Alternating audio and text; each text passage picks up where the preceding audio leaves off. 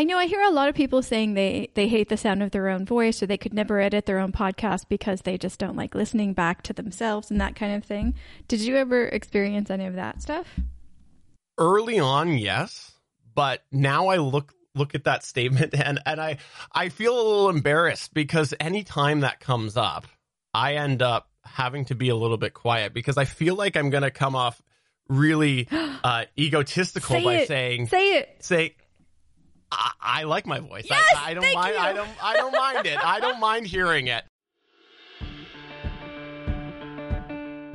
Hey there, this is Steph from StephFuccio.com with another episode of Geopats Podcasting. We are traveling to Canada today to chat with one of my favorite hobby podcasters. I will tell you more about him in a minute, but first I want to mention one thing. I have gone down a very big DAW, digital audio workstation rabbit hole in the past few months. If you're following me on Twitter, Instagram, or LinkedIn, you've seen me write both my frustrations and my joy with switching from Audacity to Adobe Audition and now to Hindenburg, and actually it's more of like combining tools. But anyway, this sparked a curiosity in how different DAWs think and act, and I ended up doing a piece for Discover Pods, and it was published yesterday. So it's called Switching DAWs, A Tale of 4 Digital Audio Workstations, and it's on discoverpods.com, and I'll put the link in the show notes for you as well. So today I've got a conversation with Stephen Jondrew of the Geek Network and the Better Podcasting podcast for you. Stephen is a massive advocate for the hobby podcaster and focuses on the joy of the experience in everything he does in his podosphere.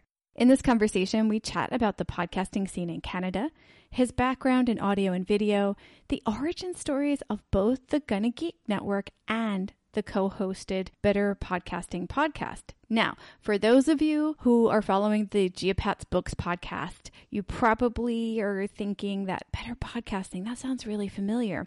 Yeah, it should, because Stephen's co-host, SP, Stargate Pioneer, was our most recent guest on that podcast. And SP and I talked about the book that started the Expanse TV series, Leviathan Waits. All of the links to that episode with SP, as well as everything and anything that Stephen and I talk about in this episode, will be in your podcast app and at stephfuccio.com/geopatspodcasting/23. Lastly, I'd love to hear from you. I don't ask for feedback often enough. But you know what? If you're on Twitter, Instagram, LinkedIn, or want to email me, Steph Fuccio is my handle at all of those places. It's STEPHFUCCIO. It's also my .com address, and I have a SpeakPipe where you can leave an actual audio message there at stephfuccio.com as well. Please do let me know what you think of this or any episode of Geopats Podcasting. All right, let's get to hobbyist joy.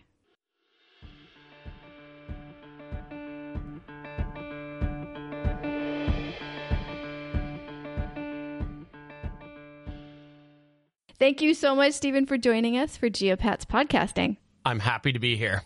I got it right the first time. That literally never happens. Oh my God. Who knows what will happen in the next 30 or so minutes? This is groundbreaking. I'm excited. You're a good luck charm. This is amazing. Let's see how long it takes me to do the next question. No, seriously. Of all of the things that you do in podcasting, what is the one thing you want our listeners to know about you at first? That I do podcasting out of the love of podcasting. I'm a hobby podcaster, meaning I'm not trying to make money on my podcasts. I am just doing them because I love to make podcasts. And that's a huge reason of why you're audibly here, is because I've experienced part of that world that you've created online and in pod world. But if they were to find you doing some of that community building stuff, where would it be? I've got actually a couple current projects for actual podcast community building. I'm part of Better Podcasting. Mm-hmm. Me and my co-host over there created Better Podcasting to create a podcast about podcasting dedicated for hobby podcasters like ourselves. And then community-wise, I also run the Geek Network, which is a band of geeks that also do geeky podcasts. That's right. Wait, did you start the Geek Network?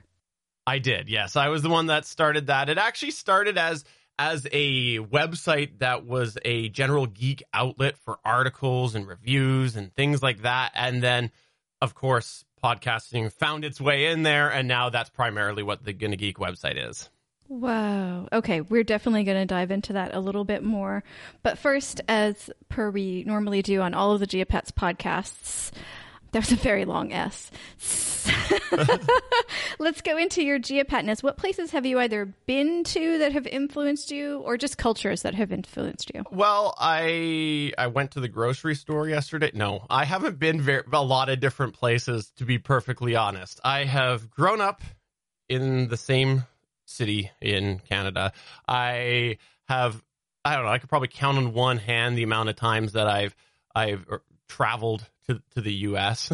and that's pretty much the extent of my travel. I have only ever been to the US and Canada, aside from a couple cruises, but I don't really count cruises as experiencing the world because they're so isolated, but it's primarily been Canada and the US. And being Canadian, I have to say we do have a lot of impact from the US.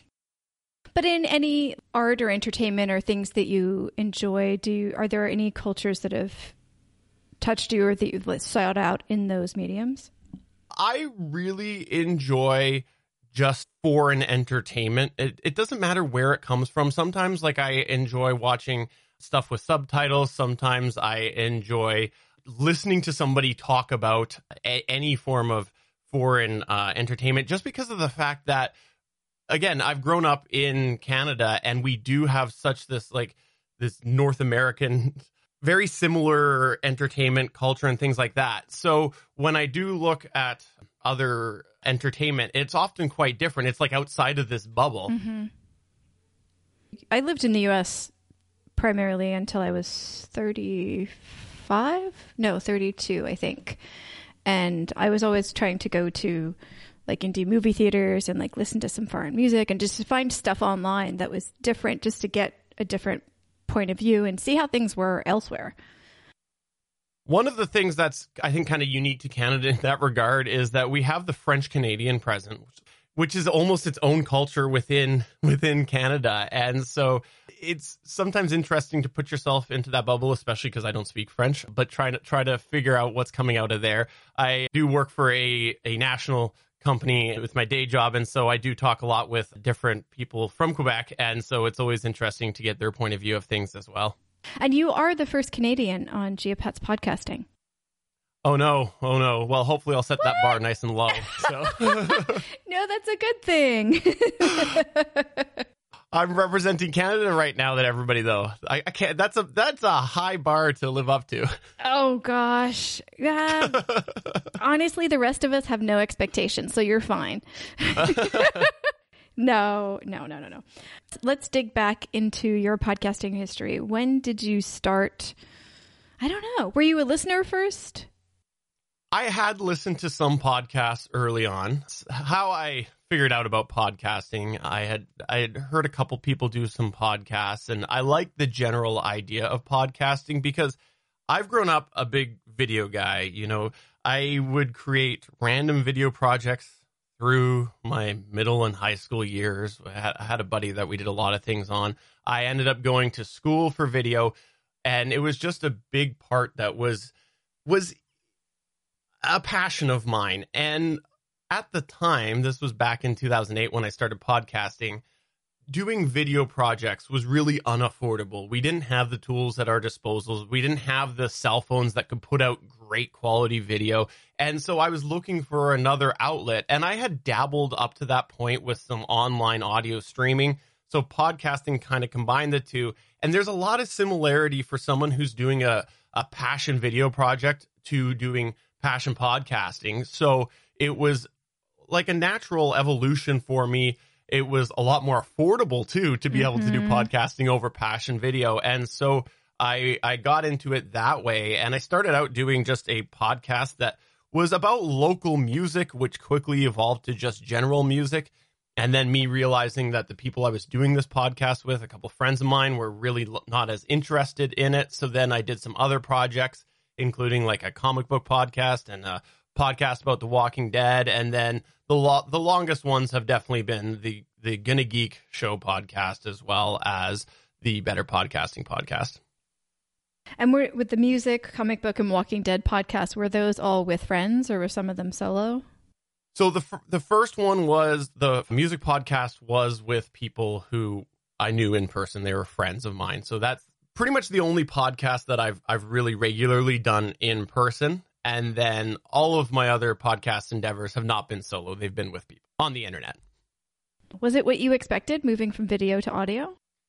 It was a challenge in some ways, but it kind of came naturally to me because of the fact that a lot of the podcasting process happens after you stop recording. There's so much that's involved after you stop recording your podcast. And that was the part of video I was always really enjoying, the post-production, the editing, things like that. And so it was almost a natural transition for me. And I found that easier in that regard. But trying to get my confidence up on the microphone, trying to articulate myself was a lot more difficult than I had thought it would be.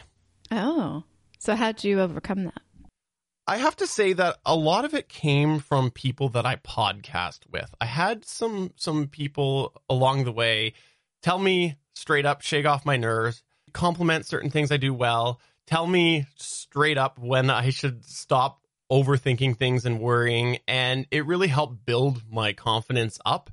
And once you've got sort of confidence that you can do podcasting and you can record a coherent sentence, or at least something that can be edited into a coherent sentence, it kind of it makes you deliver more naturally and more confidently because you see yourself doing that. Now you've published episodes and you've listened back to those later and you go, okay, that wasn't as bad as I thought it was.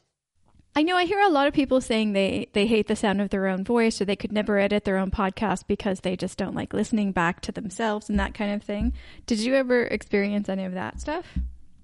Early on, yes, but now I look at that statement and I feel a little embarrassed because anytime that comes up, I end up having to be a little bit quiet because I feel like I'm going to come off really egotistical saying,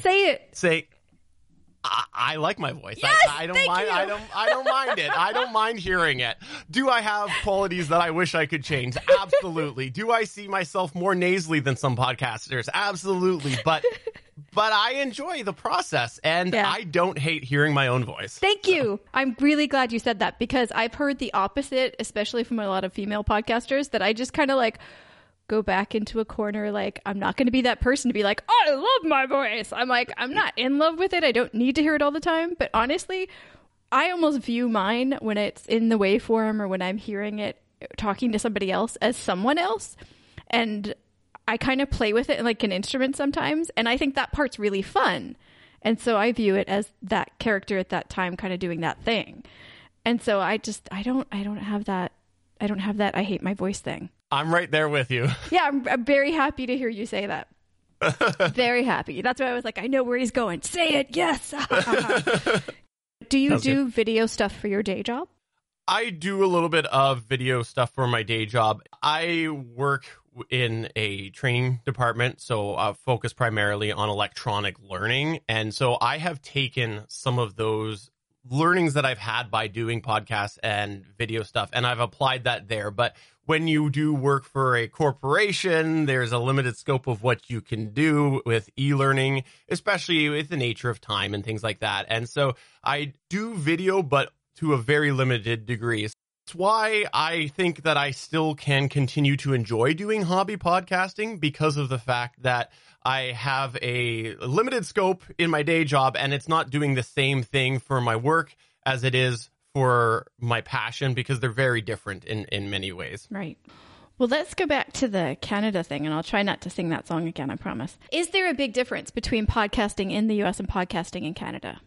I think the biggest difference right now in the podcasting space is that in Canada, there's not a lot of podcast services or businesses selling services or products for podcasters. We have a lot of people making podcasts, a lot of content creation with podcasts, but I'm not seeing a lot of businesses trying to actually market to podcasters like there is in the States. Oh. I keep looking, though, because I would, in my ideal world, I would love to support the Canadian economy. I would love to use software and hosting and all sorts of platforms that were built by Canadians, but it's just not feasible at this time. I don't see it. That's a bizarre gap in the market, because I've heard that the Canadian listenership is really high. Is that true?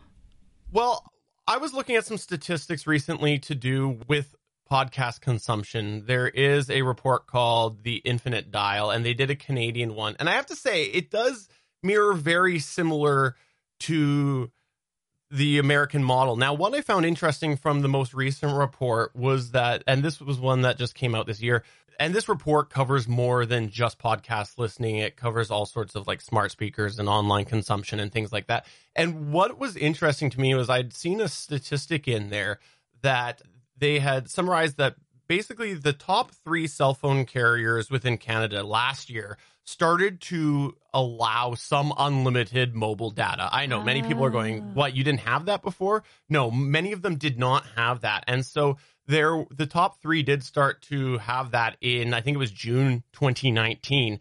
And they saw, compared, like from that point forward, they saw a huge increase in online data consumption by Canadians.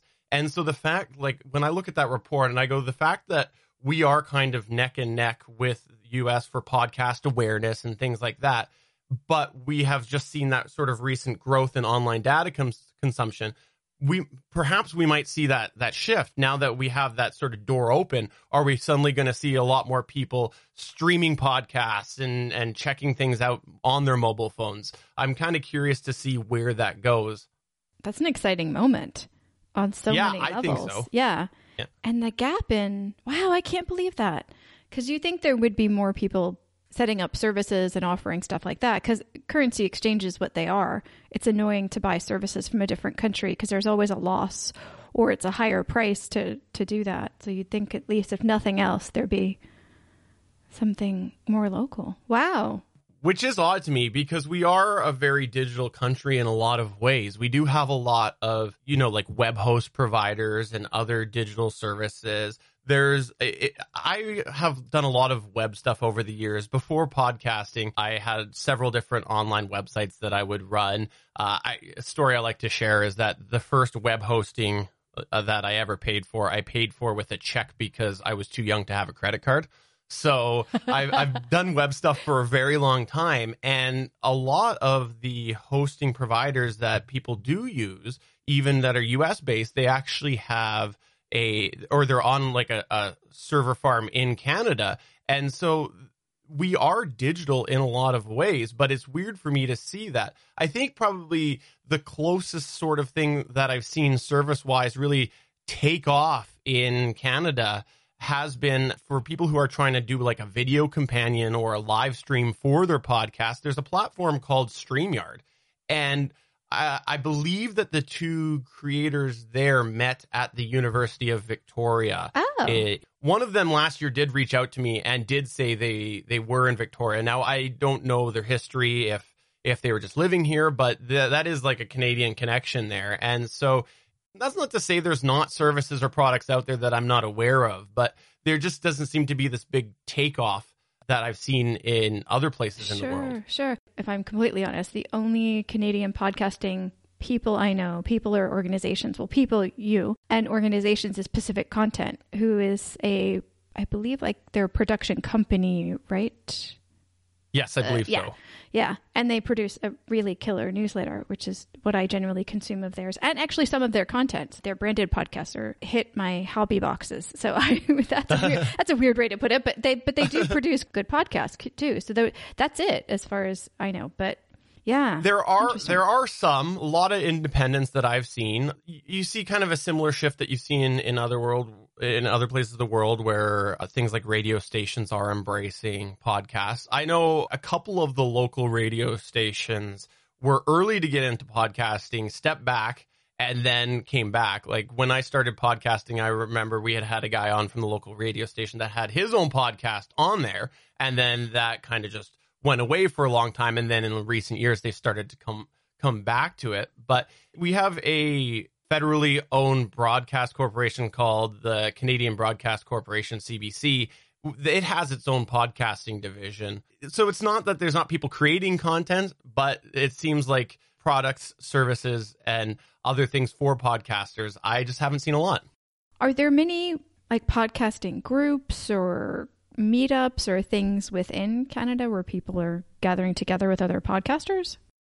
There are some, but in Canada, things are a little bit different, where we don't see a lot of people just going and driving across a couple provinces to go to a big event. I don't know if it's the terrain, if it's the fact that our population is so spaced out. I'm not sure, but it's different than I've heard of other stories elsewhere in the world where people are willing to drive an extended period just to head over to a conference. There are some in Western Canada here. The couple ones that are on my mind, one of them is called Pod Summit. They're based out of the province of Alberta. And then there is one in Vancouver, BC called the Vancouver Podcast Expo. Now, Vancouver Podcast Expo is a little different than you might imagine, like a usual convention where you go to one place and they're all within a couple very close by buildings. The Vancouver Pod Expo was interesting. I didn't attend because it was more for business podcasters, but it was interesting for me to look into because it was a series of events across a variety of different places. Yes, they had I think the Vancouver Library, was one of their core places. They had a few staples, but then they had a bunch of different businesses running different events for the Podcast Expo. So it was one of those things that you kind of had to be prepared to sort of drive around if you wanted to check out everything. But it was neat to see that still happen in Vancouver because Vancouver is such a hub city in the West here. Saint Cecilia, I have always been in love with you, though you haven't been as true. All right, I've got 2 quick announcements for you about podcasting. The Black and Brown Podcast Collective is pleased to announce the first ever Black Women the Experience podcast grant. The Black and Brown Podcast Collective will be awarding micro grants to Black women who are sharing their narratives and unique experiences to the world through podcasting. You can help us amplify the voices of Black women by spreading the word. For more information, check out the Black and Brown Podcast Collective at www.bbpodcollective.com. You can also contact the Black and Brown Podcast Collective at hello@bbpodcollective.com. See you soon. So the links to that will be in your podcast app and on the show notes on stephfuccio.com/GeoPets podcasting. Also, I'd like to remind you that I have a stephfuccio.com newsletter where I share more than just the podcast episodes that come out. I share the different things that I'm writing, the different projects that I'm working on, and a behind-the-scenes look of the creative process of all of the things that I'm doing. It is a weekly, scannable, yet somewhat deep dive into my creative process and product. And I think if you're interested in creativity, podcasting, or just creating things, I think you'd find it quite interesting. I'll put the link in your podcast app just for you. You can sign up at stephfuccio.com. And if you're not interested in the behind the scenes of the creative process of this kind of thing, you might know someone who is. So please do forward them this information so they can subscribe to the newsletter. All right, let's get back to Stephen and his podcasting experiences. Marcus Aurelius couldn't end your timeless melody. You could spell the end of me. You said that you are a hobby podcaster and you don't ever want to make money from podcasting. It sounds like that was something you knew intrinsically from the beginning. Is that true?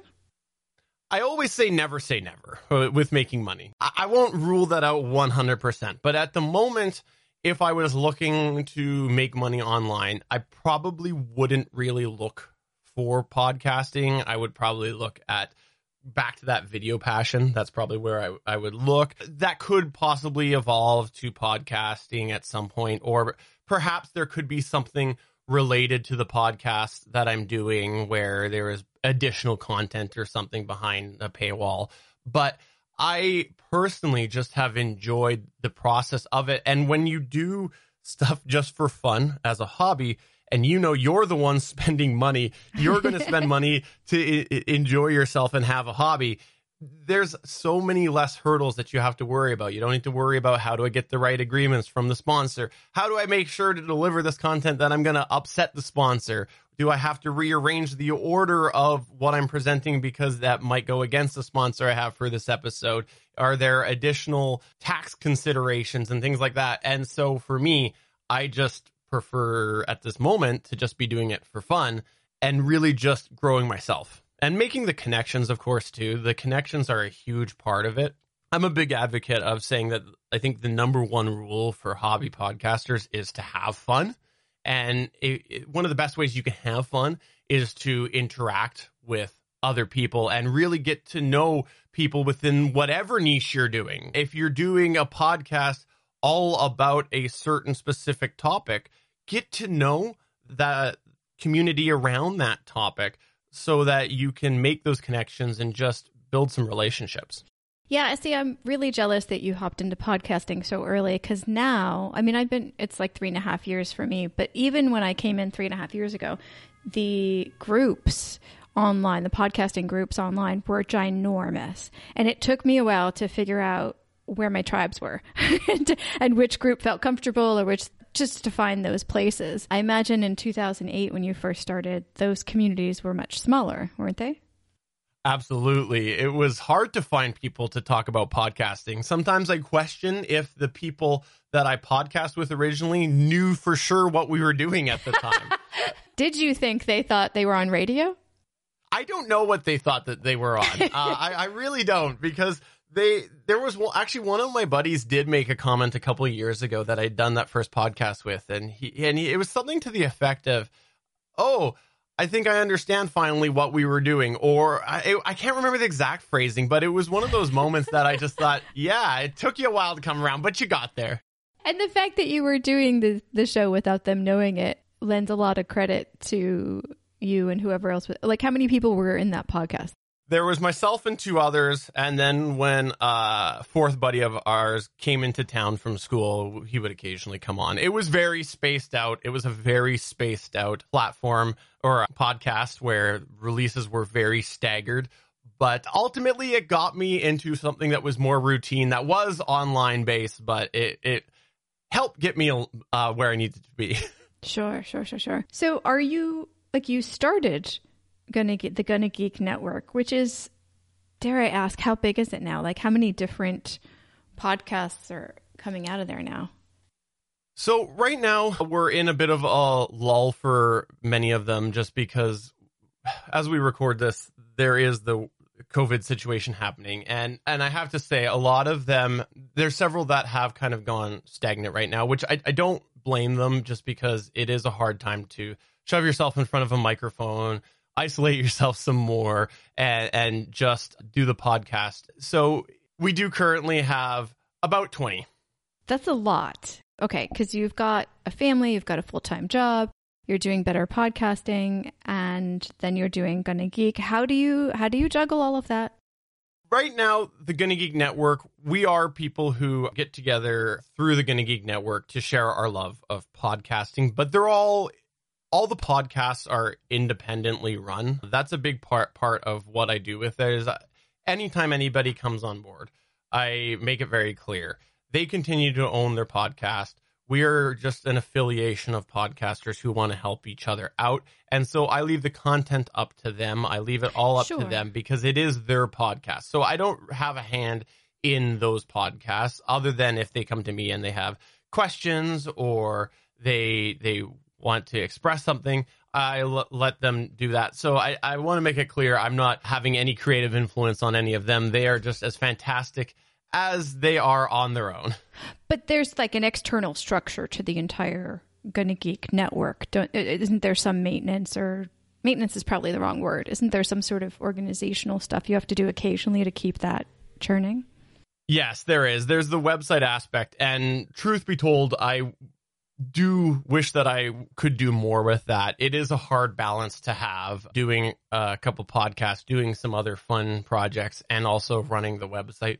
In the world of websites, it's really only been recent that I've seen a lot of tools come to webmasters to make that process easier. So I actually have a couple things in line for a refresh of the Guinea Geek website so that can be easier, but I still need to find the time to be able to do that. That's one of those things that have been pushed off year after year after year because there's always something else going on. But it can be a hard balance. A lot of times I try to wait and do some of these things once I have kids, once the kids are in bed or my wife's at work, something where I'm just by myself anyways, and I don't feel guilty sitting in front of the computer for a while doing some code or whatever. Sure. That's quite a bit. I guess I saved the most familiar for last. I want to say Better Podcasting podcast, but because of the time difference, I've been watching it on YouTube way more lately since I moved to Germany. So yeah, the podcast and the YouTube channel. And how did that come about? I remember there being a fun story you guys told once about that.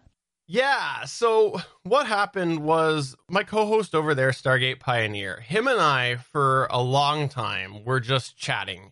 He came into the Gonna Geek network, and he was in a few behind-the-scenes sort of group chats that we had. Back in the day of Google Hangouts, I had a bunch of different chats going on, and he was in one of them, and there was a question that came up. I think it was about equipment, and so him and I kind of started to talk back and forth about that. And then next thing I know, we were more involved with these sort of similar topics to do with this group chat. We were both responding to a lot of the same sort of topics. So then that, of course, led to more direct one-on-one conversation.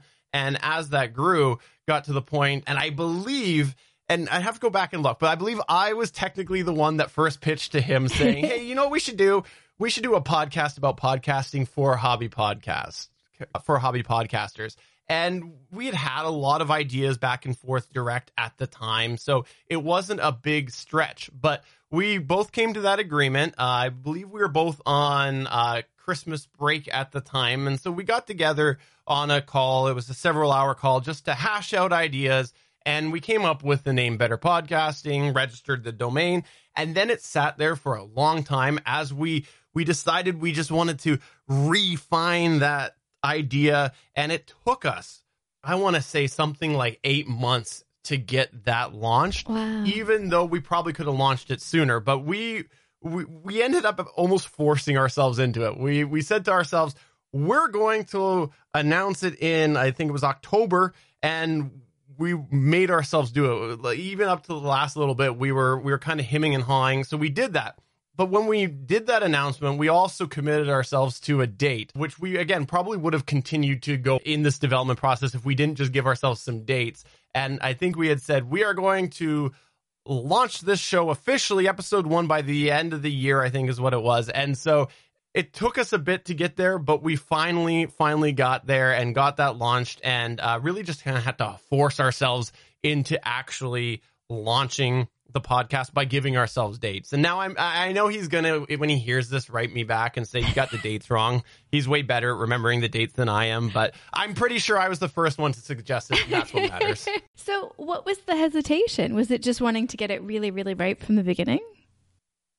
At the time, I feel like we were doing something that was almost against the grain. There was a lot of podcasts about podcasting that were really focused on money. And our big thing was, we want to be a voice for hobby podcasters. There are people who don't want to make money, and there should be a community involvement for those people so that they don't have to sit there and take advice that's only to make money, that they can focus on the other things. And because of that, it was essentially going against the grain of some of those established communities at the time, because they did have a certain message that we felt was going a certain way and we were going in another. And so I think we just kind of overanalyzed everything. We had some projects both going on at the time as well. For example, mine was the Walking Dead podcast, and trying to find a time that would work. And so we both ended up dropping some projects before we could push ahead as well, just to make sure we weren't going to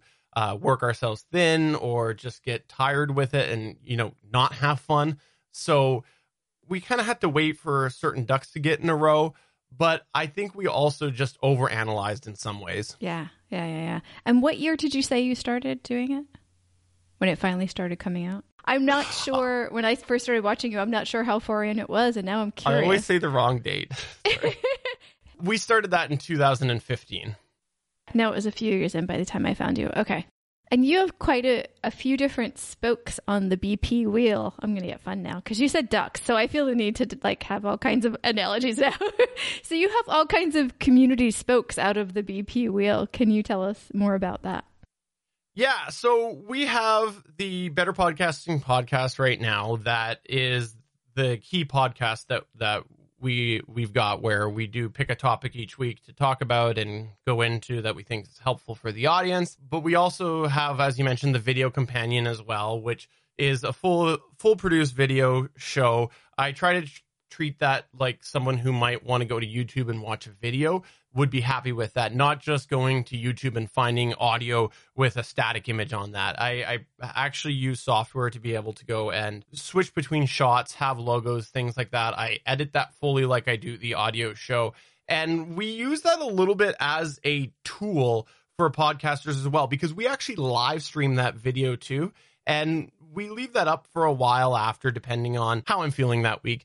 And a lot of people have told us that they've enjoyed seeing that video, that raw video, because they can see the mistakes that are made, then go back and compare it to the produced version. We also this year started doing a live chat question and answers program where it's mostly unedited. We say fully unedited, but I do go and I take Stargate Pioneer, my co-host, his track, and I put the audio together so it sounds good, sounds like our usual show. I do a couple things just at the beginning and the end and then post it up there, but the content is unedited in the middle. And that's just sort of an open forum for people to be able to come and ask us questions, or us address questions that come up through the week that we might not fit into the regular show. We do have social media that we try to interact with as well.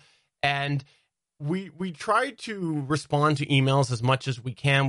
As a hobbyist, we can't always be able to get right on top of emails right away, but we do try to respond where we can and give as in-depth response as allows. I'll give my co-host credit on that. I am in the Pacific Coast. He's on the East. He's in the Eastern time zone, and then it seems like a lot of the people that email us end up emailing when I'm in bed, so a lot of times he beats me to it. But we do try to create that ability to support fellow hobby podcasters through a variety of different channels. And also we have a section on the Gonna Geek Discord server where we also try to just give our experiences and recommendations and just build that community. There's a lot of really good community support there as well, with people who do sometimes beat us to responding to that comes up. The chat room during your live streams are really lively. People are talking about what you're talking about. They're talking to each other. There is a definite community in there that's really, really nice and friendly. How long did it take for that to start to get that way? Because it takes a little while to get going, doesn't it? It took a while, and we've had our ups and our downs for sure with it. This year, we actually moved our live recording date. We used to do it on Wednesdays, and then we moved it to Tuesdays because we'd noticed that the community, the live chat community, had started to slow down. And I guess what happened was just we have a group of core people who are in there. A lot of them had other things come up. And we had a couple reasons we wanted to move it to Tuesday, but that was part of the reason as well. And so we moved it to Tuesday, and then that brought the community, a lot of them, back. But from the beginning, I remember when we were first going out there with the chat room, there were episodes where there was nobody in there, but that was okay. We were going to keep doing it. And it ended up being that we had to give a lot of recognition to that ability that we are going to stream at this time live on this date, so that people were familiar with that idea and they could get it into their routine. And if they were in the middle of doing nothing, they might think, oh, Better Podcasting is streaming right now. So it really was all about consistently messaging that date and the time, because you can't just expect everybody just to drop what they're doing and come to the time that you've arbitrarily chosen. But you never know, if you stay consistent with the time, who might think about that. Maybe sometimes second or third down their list of things to do that day, but they still think of you. At the beginning, could you see how many people were watching and whether they were commenting or not? Did it take a while to get that chatter going in the chat room? Yeah, it did. We actually, in our early live streams, didn't have even a lot of people watching, let alone commenting. But I remember we had We had a couple situations where people just randomly came in and said, hey, I saw your tweet about that. This sounds fun. I'll be back next week. And to have them comment that they're going to come back was really exciting early on. How did you tell people you were doing the live streams? Like, where was it, just social media, or? It was a combination of social media and on the show. I have to go back to check for sure how we did it, but I believe we just started to mention regularly that we record this live on this date at this time, but we definitely did social media as well. Have you heard back from the community at all, or your listeners, whether it be during the live streams or in the podcast itself, on them forming like partnerships or connections or collabs with each other? Absolutely. It's always amazing when we see people who start to talk to each other and connect to each other outside of our community. We have had people who we've seen like on social media start to message each other. I really also enjoy when people find each other through, like, say, a Twitter reply, and they go, hey, I also listened to that. Yeah, that's a great show. And it's nice to see them connect, even though they might not be doing the exact same project together. They actually are acknowledging each other through something that is based off of our show. That's really cool. Connectors.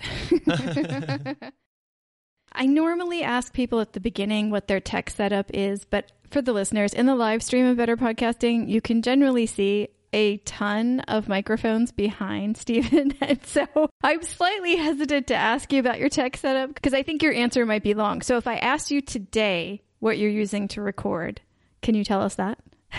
Yes. Today I'm using a Rode Procaster microphone, which is it's a lower tiered large dynamic microphone, and it's going into a Zoom L8 recorder, which is a mixer and a hardware recorder. There is also a DBX 286 preamplifier, which is giving the microphone the gain that it needs. There are some other things involved with the setup, but I'll keep it there. Those are the core three components today.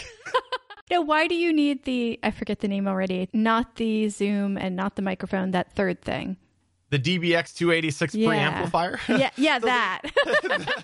That is something that's sitting between my microphone and my recorder. And the reason why I use that is because it's essentially, for lack of a better term, powering the microphone cleanly. If you use something that doesn't have enough, and again, I'll use a simple term, enough oomph to power the microphone, you might start to hear some noise like hiss and things like that. And so the DBX 286 preamplifier allows that to really power that microphone cleanly. Now, all sorts of technical audiophiles are getting mad at me for saying the terms that I just did, but I'm trying to make it simple here. And the other thing that it does as well is it does have the ability to do a little bit on the fly enhancements. So like it's got a built-in de-esser to help cut back some of my sharpnesses. It also has the ability to have a little bit of sort of gentle EQ. So like there's really two knobs. One is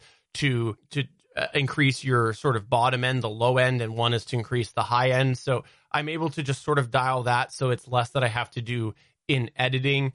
And then the other thing as well is it does have the ability to gate the signal. So when I'm not talking, essentially silence it.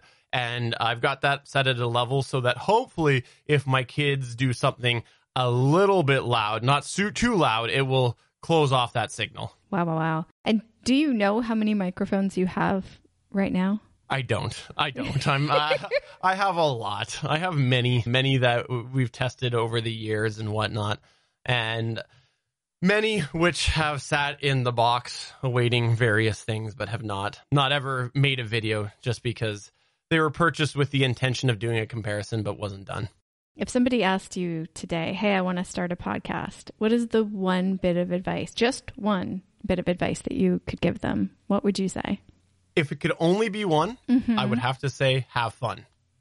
Aw, that is the best answer ever. So final question. We talk to podcasters all over the world about the various things in podcasting, depending on what they do and what where their interests lie. Having said that, what are things you might be curious about for people who podcast in different countries? Like, what aspect of podcasting would you be curious about knowing that they do maybe the same, maybe differently? I would like to know more about the delivery method to consumers. Over here, there seems to be a couple big bodies. There's Apple Podcasts, but then there's other things like Spotify getting into podcasts. There's Google Podcasts. But the reason why I'm curious about other delivery methods is because I think it was last year, there was a huge fanfare about the fact that a company called Pandora was getting into podcasts. As a Canadian, my response to that was, I don't care, because Pandora is not in Canada. So while there was all sorts of Americans that were super excited about this, as a Canadian, I'm like, I can't get Pandora. It doesn't affect me at all. So in other parts of the world, are podcasts being delivered to consumers through other ways? Okay, so basically how they're listening to it, like what they're using to listen. Absolutely. Yeah, no, that is an interesting thing. Time and time again, I'm surprised how many places do use the same things that we're familiar with, the Apple Podcasts and the Spotify and those kinds of things. Yeah, but there are slight differences elsewhere, and that is one of the things I'm very curious about too. So I'm surprised that wasn't on the list. Did you delete it from the list of questions just so you could ask that question? Absolutely. No. Oh, I knew it. I knew it. Please tell the listeners where they can find you online. BetterPodcasting.com is the podcast about podcasting. You can also go to gonnageek.com, which is spelled Gonna geek.com. And I am on Twitter as well, which is twitter.com/Stephen Jondrew. I am on some other social media, but Twitter's my current hideout at the moment. It is because of the fact that it's so open to people. A lot of the other places are getting more and more closed off again. And so I think Twitter is just a lot more open. Oh, you mean with like the private groups and things?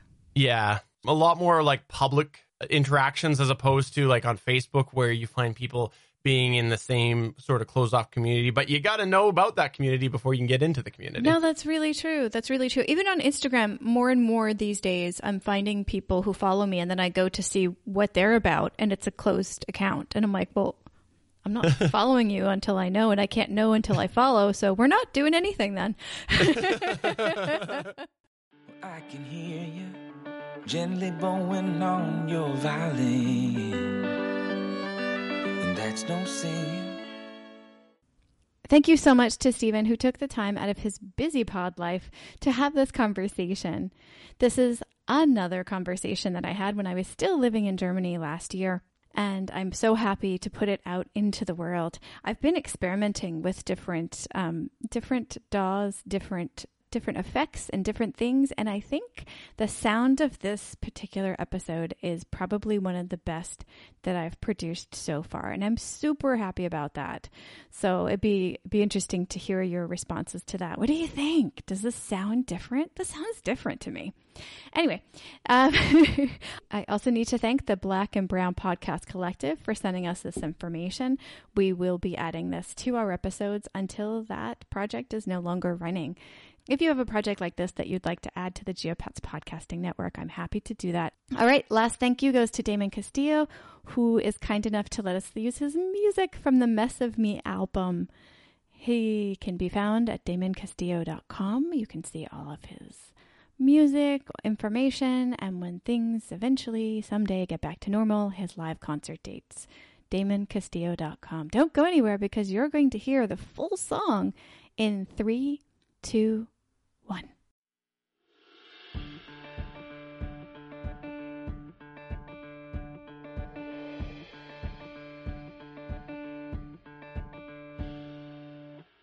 Saint Cecilia, I can hear you whispering my name, but today I can't play your game.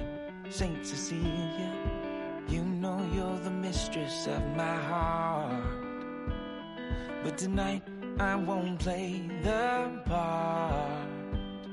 No, well, if you love me, will cure my ills. If you need me, then pay my bills. Well, if you want me, then let me know. But if you don't, Saint Cecilia, let me go. Saint Cecilia, I have always been in love with you.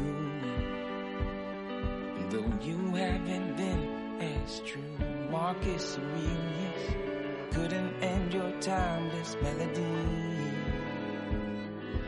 You could spell the end of me. Oh, well, if you love me, cure my ills. If you need me, then pay my bills. If you want me, then let me know. But if you don't, Saint Cecilia, let me go. If you don't, dear friend, then let this music end. But if you do, show me then. Amen. Amen. Well, I can hear you gently bowing on your violin, and that's no sin. Sweet Cecilia, if you don't mind, I'll softly strum along. I think I know the song. Yeah. If you love me, cure my ills. If you need me, then pay my bills. Well, if you want me, then let me know. But if you don't, Saint Cecilia, oh, if you love me, cure my ills. If you need me, pay my bills. If you want me, then let me know. But if you don't, Saint Cecilia, let me go.